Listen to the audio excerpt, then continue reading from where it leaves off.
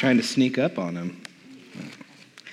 Hey, it is good to be here. I spent the last week, I was at a Vineyard Worship Leaders Retreat just outside of Asheville, North Carolina.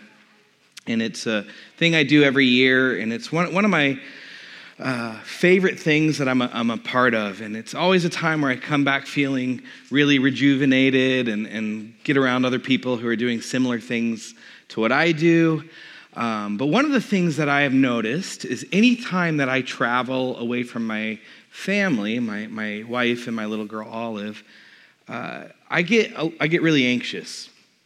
And there's a lot of anxiety about whether or not something is going to go wrong. Like if something horrible is going to happen or whatever. But I feel a lot of anxiety when I travel. And one of the things I've started to notice about myself is that I have just like a little bit of a control problem. Like I like to be able to control situations. Like if something's going wrong, I think if I'm there, I could do something about it. And so one of the things that I've been noticing is when Olive, she just started kindergarten, and that is kind of bringing up issues of control. Like she's off somewhere else now. She's, under someone else's supervision all day. And this new thing that they have at school is I can download an app and her teacher can tell me how Olive is doing throughout the day. So some of you parents, you might be aware of this. This is awesome. I'll get these little notifications that'll say, Olive was ready to learn, or Olive was a good listener today. And occasionally I'll get the ones that say, Olive was talking while the teacher was talking. But I just got a notification that said Olive was harming others. And so I wrote the teacher and said, hey, can you give me a little bit more information about, what happened? And the teacher said, I wasn't there. It was at recess, but Olive punched a crying boy. And I thought, wait, did you get the order of that right? And I said, she punched a crying boy? And she said, yes. And I was like, is that in the right order? And she said, yeah, it is in the right order. So I was like, this is crazy. What the hell? Like, why would she punch a crying boy? Like, that just doesn't make any sense. So, I sit down with Olive, and I'm like, hey, what the heck happened? Like, why did you punch a little boy who's crying? And she said, well, me and my friend were playing, and this other little boy came over and attacked my friend. And he didn't. He was just roughhousing with him. So she felt this, justice rise up in her and, tried to defend her friend. Teacher comes and breaks it up, and the little boy starts crying. And Olive thinks, this is my chance. And just lays into him and punches him in the face. And so, and we're working with her on that you can't punch, but it all came from a sense of justice. But I realized how much of my identity, how much of who I am comes from how people see me as a parent with Olive. And I was concerned with Olive punching, but actually, to be honest with you, I was probably more concerned about what her teacher thought of me as a parent. And I realized how much of my identity I was placing in my parenting ability. And the reason I'm telling you guys this is because today, as we look at our series on Redefined, Jesus is going to be talking about where we find our identity. Like, where are those places that we place our hope? Where are the places that we look to give us significance? And Jesus is going to address the places that we should and the places that we should not. We're going to be looking at the Sermon on the Mount. The Sermon on the Mount is probably the most famous sermon ever given, where Jesus gets his disciples, gets his followers, and says, you've heard it was said that this is the way that you're supposed to live. Or you've heard it said that this is the way the world is. But I say it's like this. And he really redefines things for his followers. And so we're going to be looking at Matthew chapter 6, verse 19 through 24. And also, as it was mentioned earlier, we're also going to be doing baptisms a little later. So we're going to be talking a little bit about baptisms as well. And so why don't we just pray, and while we do that, if you need a Bible, there's some on the sound booth and on the stage, but you can open up to Matthew. We'll also have it on the screens. But why don't we pray? So Jesus, we just invite you here. We just ask that you would be with us, that you would speak to us. And we just thank you, Lord, that you meet with us, that you're not far away, but you are here. So we just ask you to come have your way. In your name, amen. All right, so starting in verse 19, Jesus says, "Do not store up for yourself treasures on earth, where moths and vermin destroy, and where thieves break in and steal. But store up for yourself treasures in heaven, where moths and vermin do not destroy, and where thieves do not break in and steal. For where your treasure is, there your heart will be also. The eye is the lamp of the body, and if your eyes are healthy, your whole body will be full of light. But if your eyes are unhealthy, your whole body will be full of darkness. If then the light within you is darkness, how great is that darkness? No one can serve two masters. Either you will hate the one and love the other, or you will be devoted to the one and despise the other. You cannot serve both God and money." So what is Jesus getting at here? Jesus is talking to his followers, and he's really kind of saying two things in this text. He's really trying to get across these two big ideas. And the first one is the idea of what are the things that we are living for? Like, what is your goal in life? And Jesus puts it this way. He says, what do you treasure? So he's asking his followers, and I believe he's asking us today, what is it that you treasure? What is the thing that your heart is drawn to? What is the thing that you dream about, or the thing that, like we said earlier, the thing that gives you identity, or you think will give you identity or purpose or security? Ultimately, what Jesus is asking is, what is it that you worship? What is it that you worship? See, the thing that we did here this morning, where we sing the songs about God, that is an act of worship. But it's only a little fraction of what it is to truly worship. Worship is whatever you place your hope in. Like if you said that someone, worships money, it would mean that they are drawn to money, that they love money, that is the thing that they think is going to complete them in life. So when we say we worship God, it's saying He is the one that completes us. He is the one that gives us purpose. He is the one that we hope for. He is the one that we should treasure. And so Jesus proposes the question, what is it that we truly treasure? And he says we have two options of what we can treasure. He says there's only two things that we can treasure. We can treasure earthly things. We can treasure the things of this world, or we can treasure heavenly things.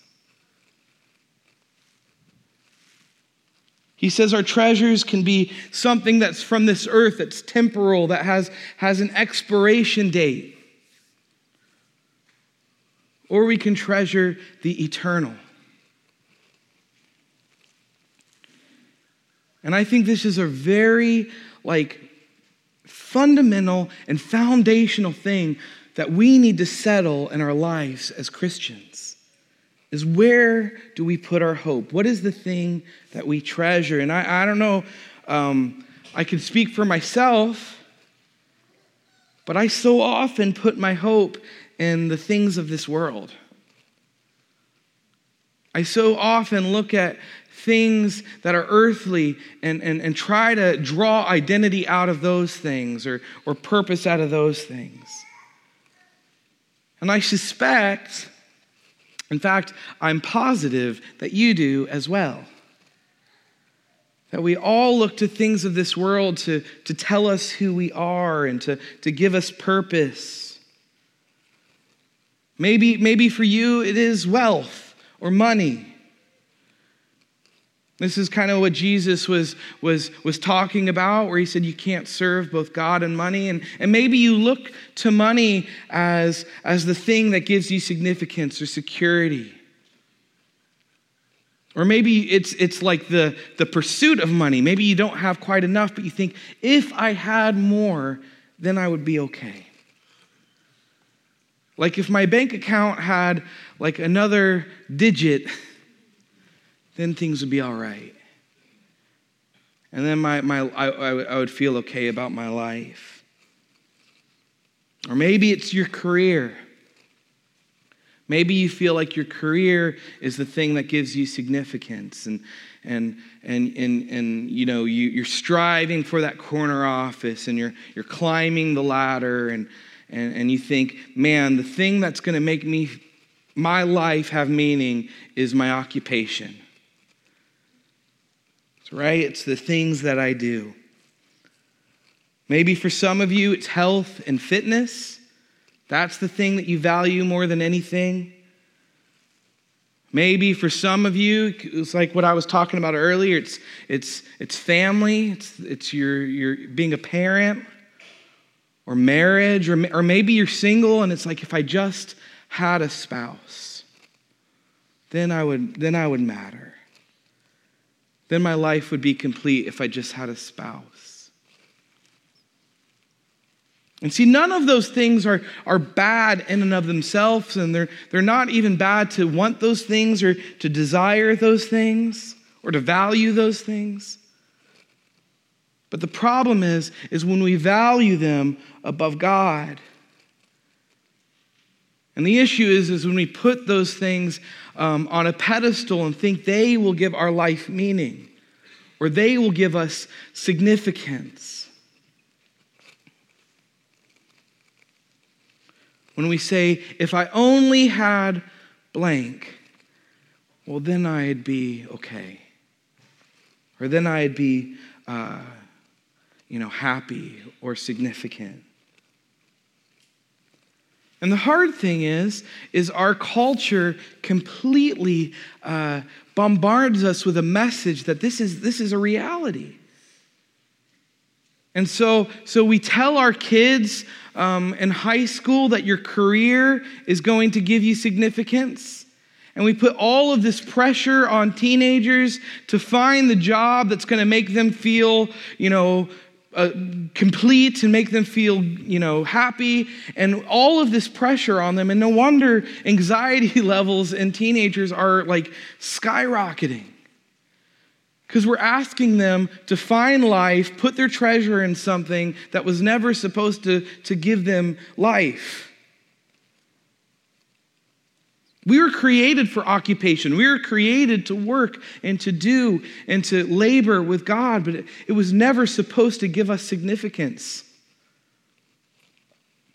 God is the one that gives us significance.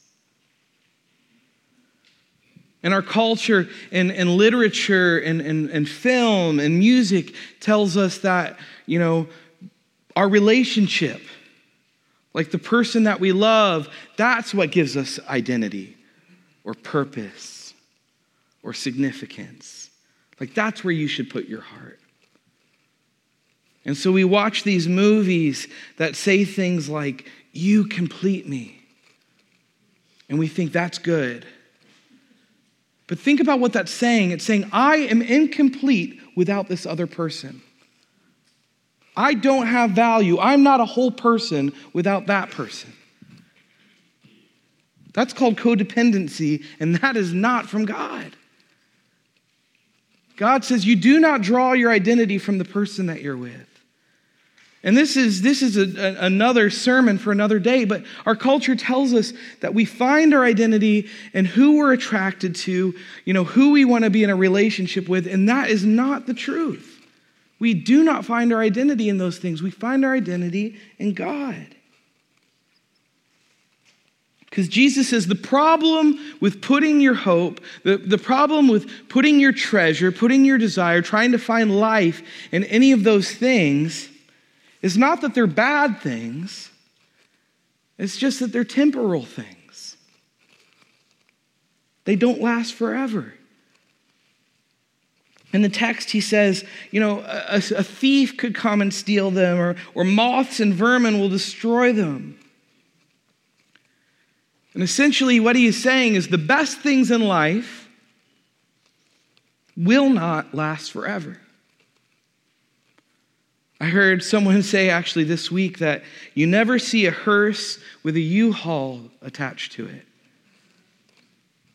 because you can't take your stuff with you. That ultimately, everything that you own, everything that you have, everything that the world tells us this is what you find your identity in, all of that stuff will fade away. And it doesn't mean we can't enjoy those things. It doesn't mean we can't, value them. But we can't find our identity in them because they will not last forever. And we need to put our identity in something that is solid, that will last forever. And they were never designed to give us meaning. They weren't created to give us life. We have so often put our hope in the created and not the creator. And I know, so for me, every morning, I have to spend time with Jesus for him to tell me, what my identity is. And that he loves me and that I'm okay. And remind me of all those things, of who he is and how he sees me. And I don't do that every morning because I'm super holy. I do that every morning because I am super broken. It's true. If I don't spend time with Jesus every morning, I will go to my wife to give me identity. I will go to her and can you tell me that I'm a good husband and I'm a good dad and that I'm doing a good job in life? And I drive her crazy. And I'm trying to, suck something out of her that she wasn't created to give me. Or I go to my daughter and I put these unfair expectations on a 6-year-old to give me identity. Or I turn to you guys, or I turn to my job, or I turn to my bank account, or I turn to my savings, or whatever it is. And I think those things are going to complete me. Those things are going to give me security. That's how broken I am. And if I don't go to Jesus every morning, then I will just try to suck the life out of everything around me.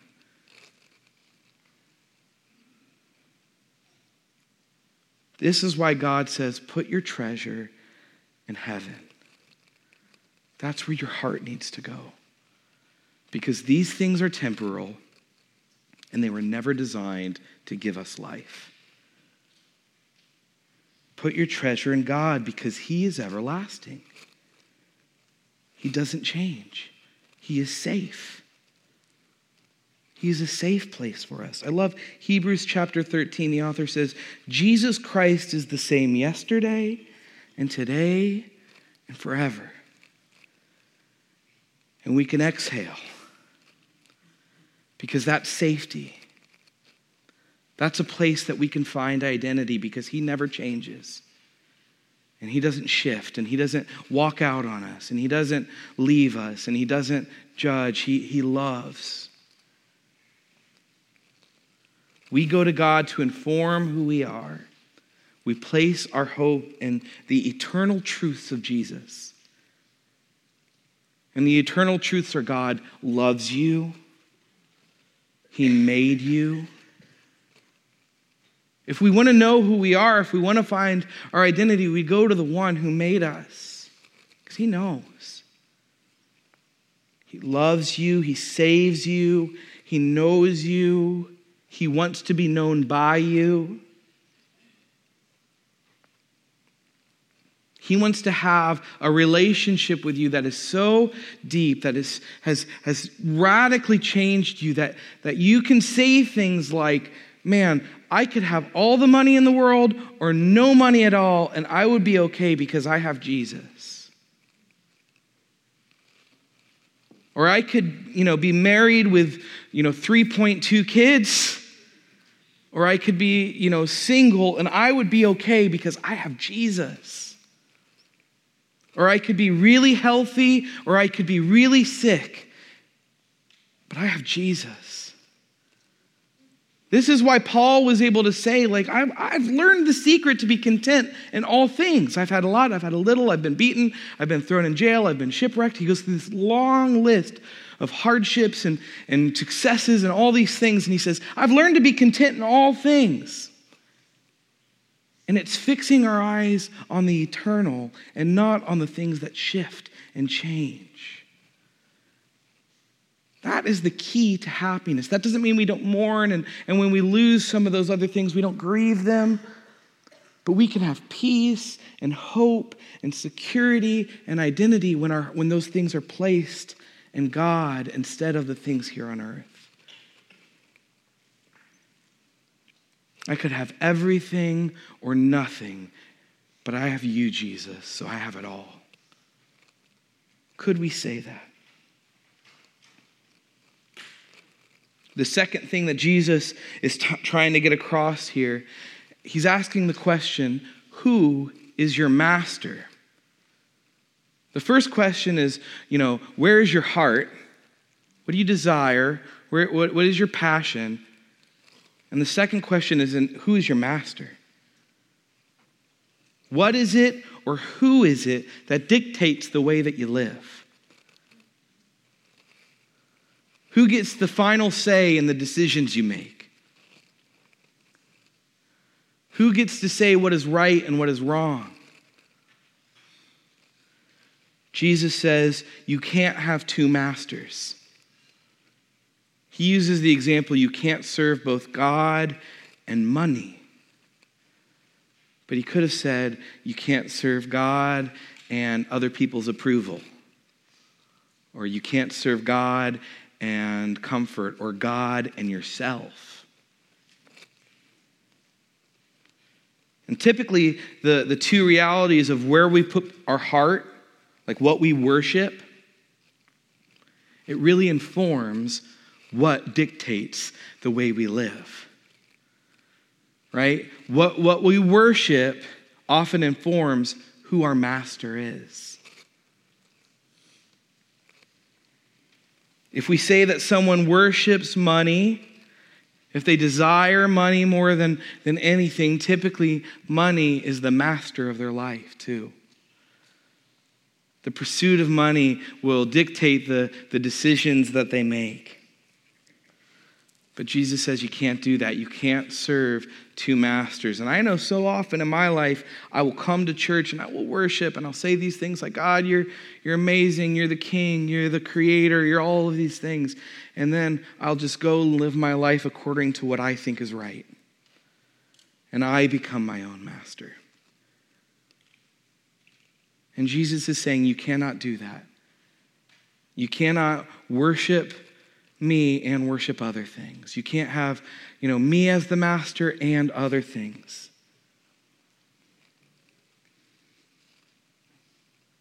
That we can only have one master.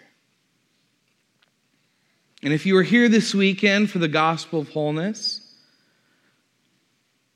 my dad would refer to some of these things that we're talking about as empty wells, right?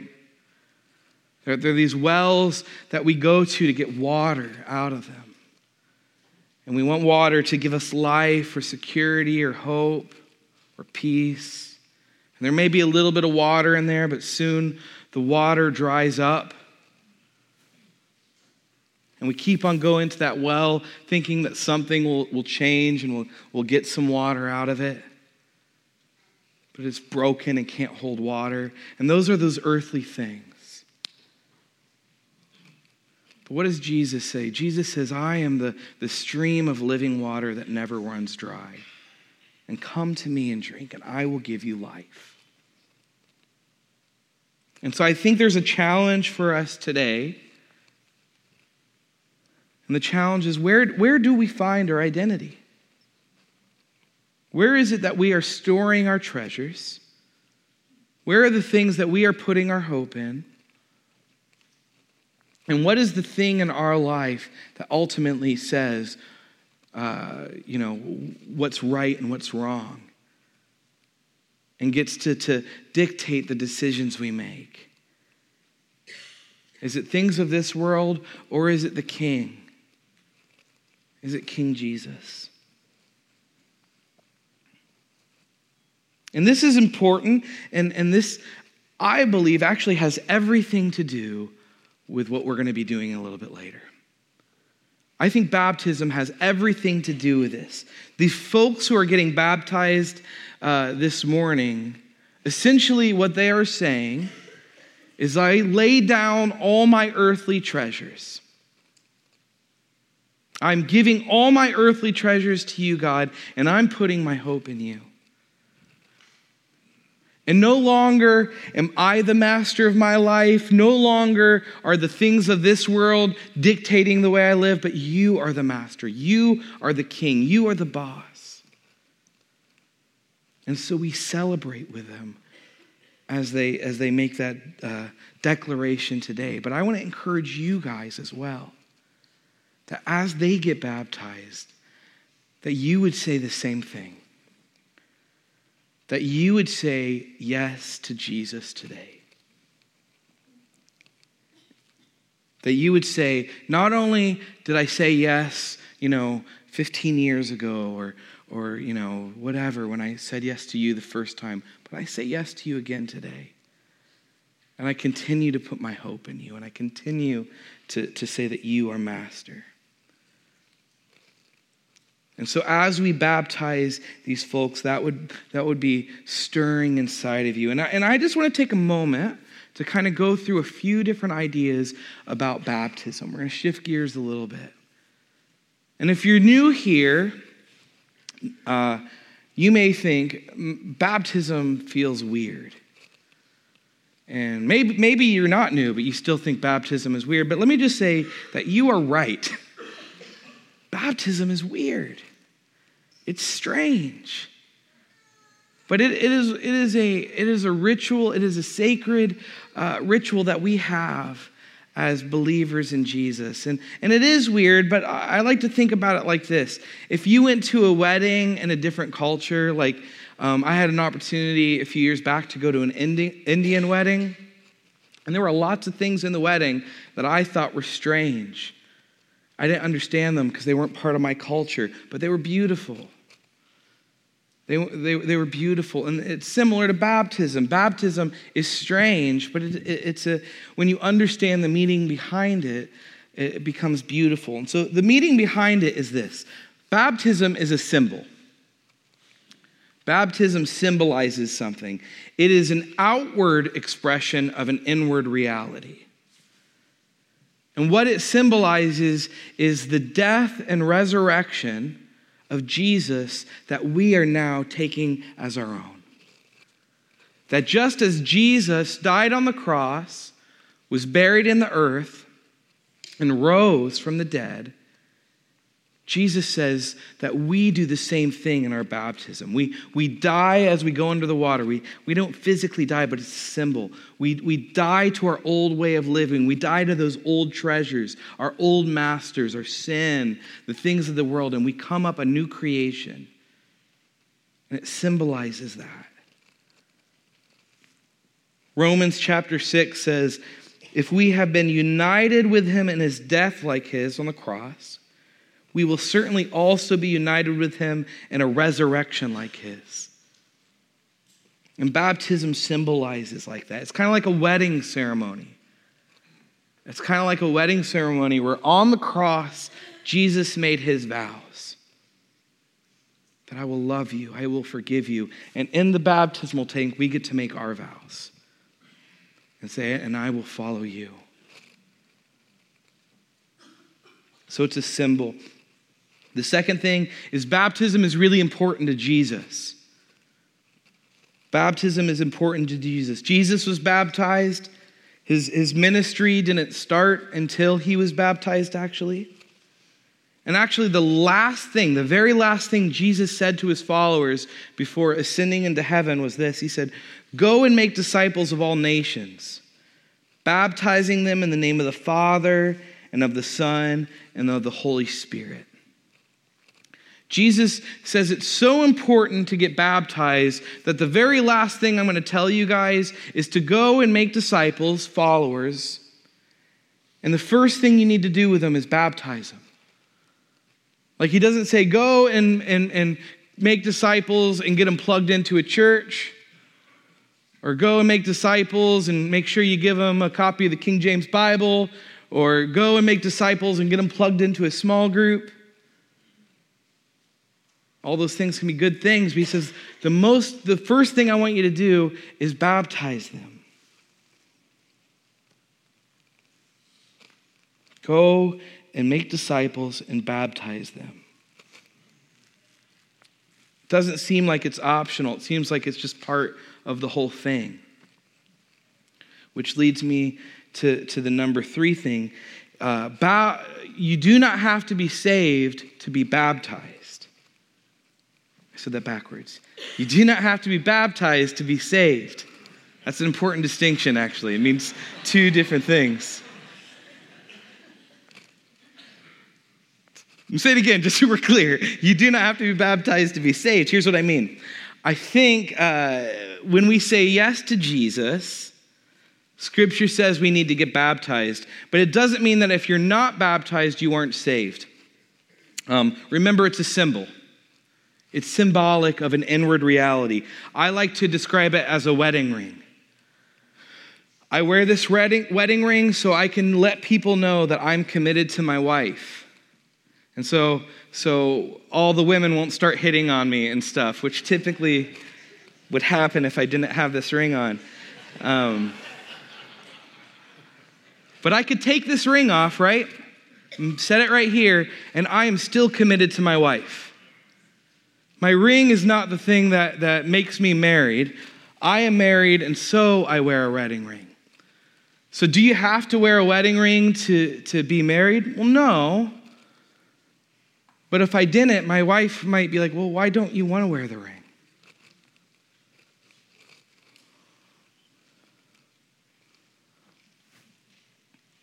So we understand that the thing that saves us is not an action. We are saved by grace alone and faith in Jesus and what he did on the cross. So baptism is not what saves you. In fact, you may know the story of when Jesus was crucified. He was crucified along with 2 other people.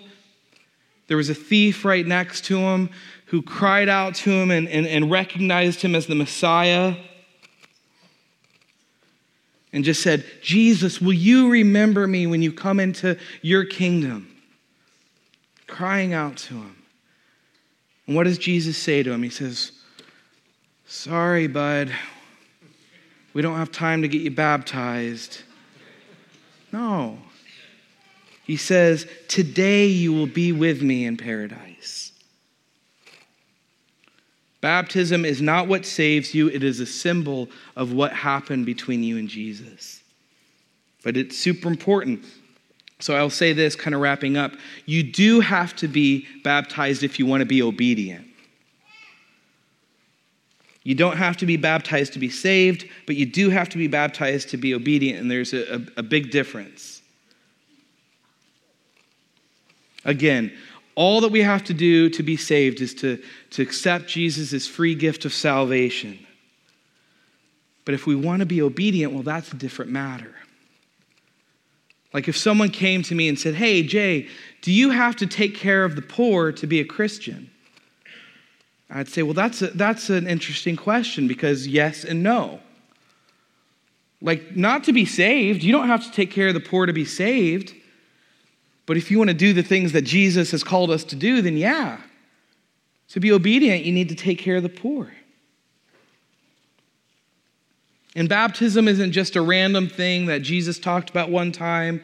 We see on the day of Pentecost, Peter says, repent and be baptized, every one of you, in the name of Jesus Christ for the forgiveness of your sins. A few chapters later, Philip leads this eunuch to Christ, and the eunuch asked, what do they need to do now? And Philip says, hey, let's go find some water and get you baptized. And Paul challenges people to remember their baptism. He says that when you were baptized, not like if you were baptized. He says, now when you were baptized, the assumption that Paul had was that as believers, we would be baptized.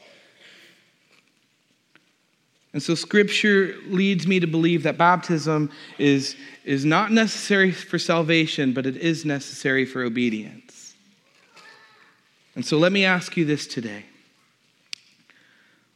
Where is it that you put your treasure? What is the thing that your heart is drawn to, that you're looking to give you identity? And who is your master? Who is the one that you say, you are the boss, you are the Lord of my life? And what's holding you back from publicly telling people it is Jesus? See, I believe there are folks here today who have said yes to Jesus, you are a follower of Jesus, but you have never been baptized.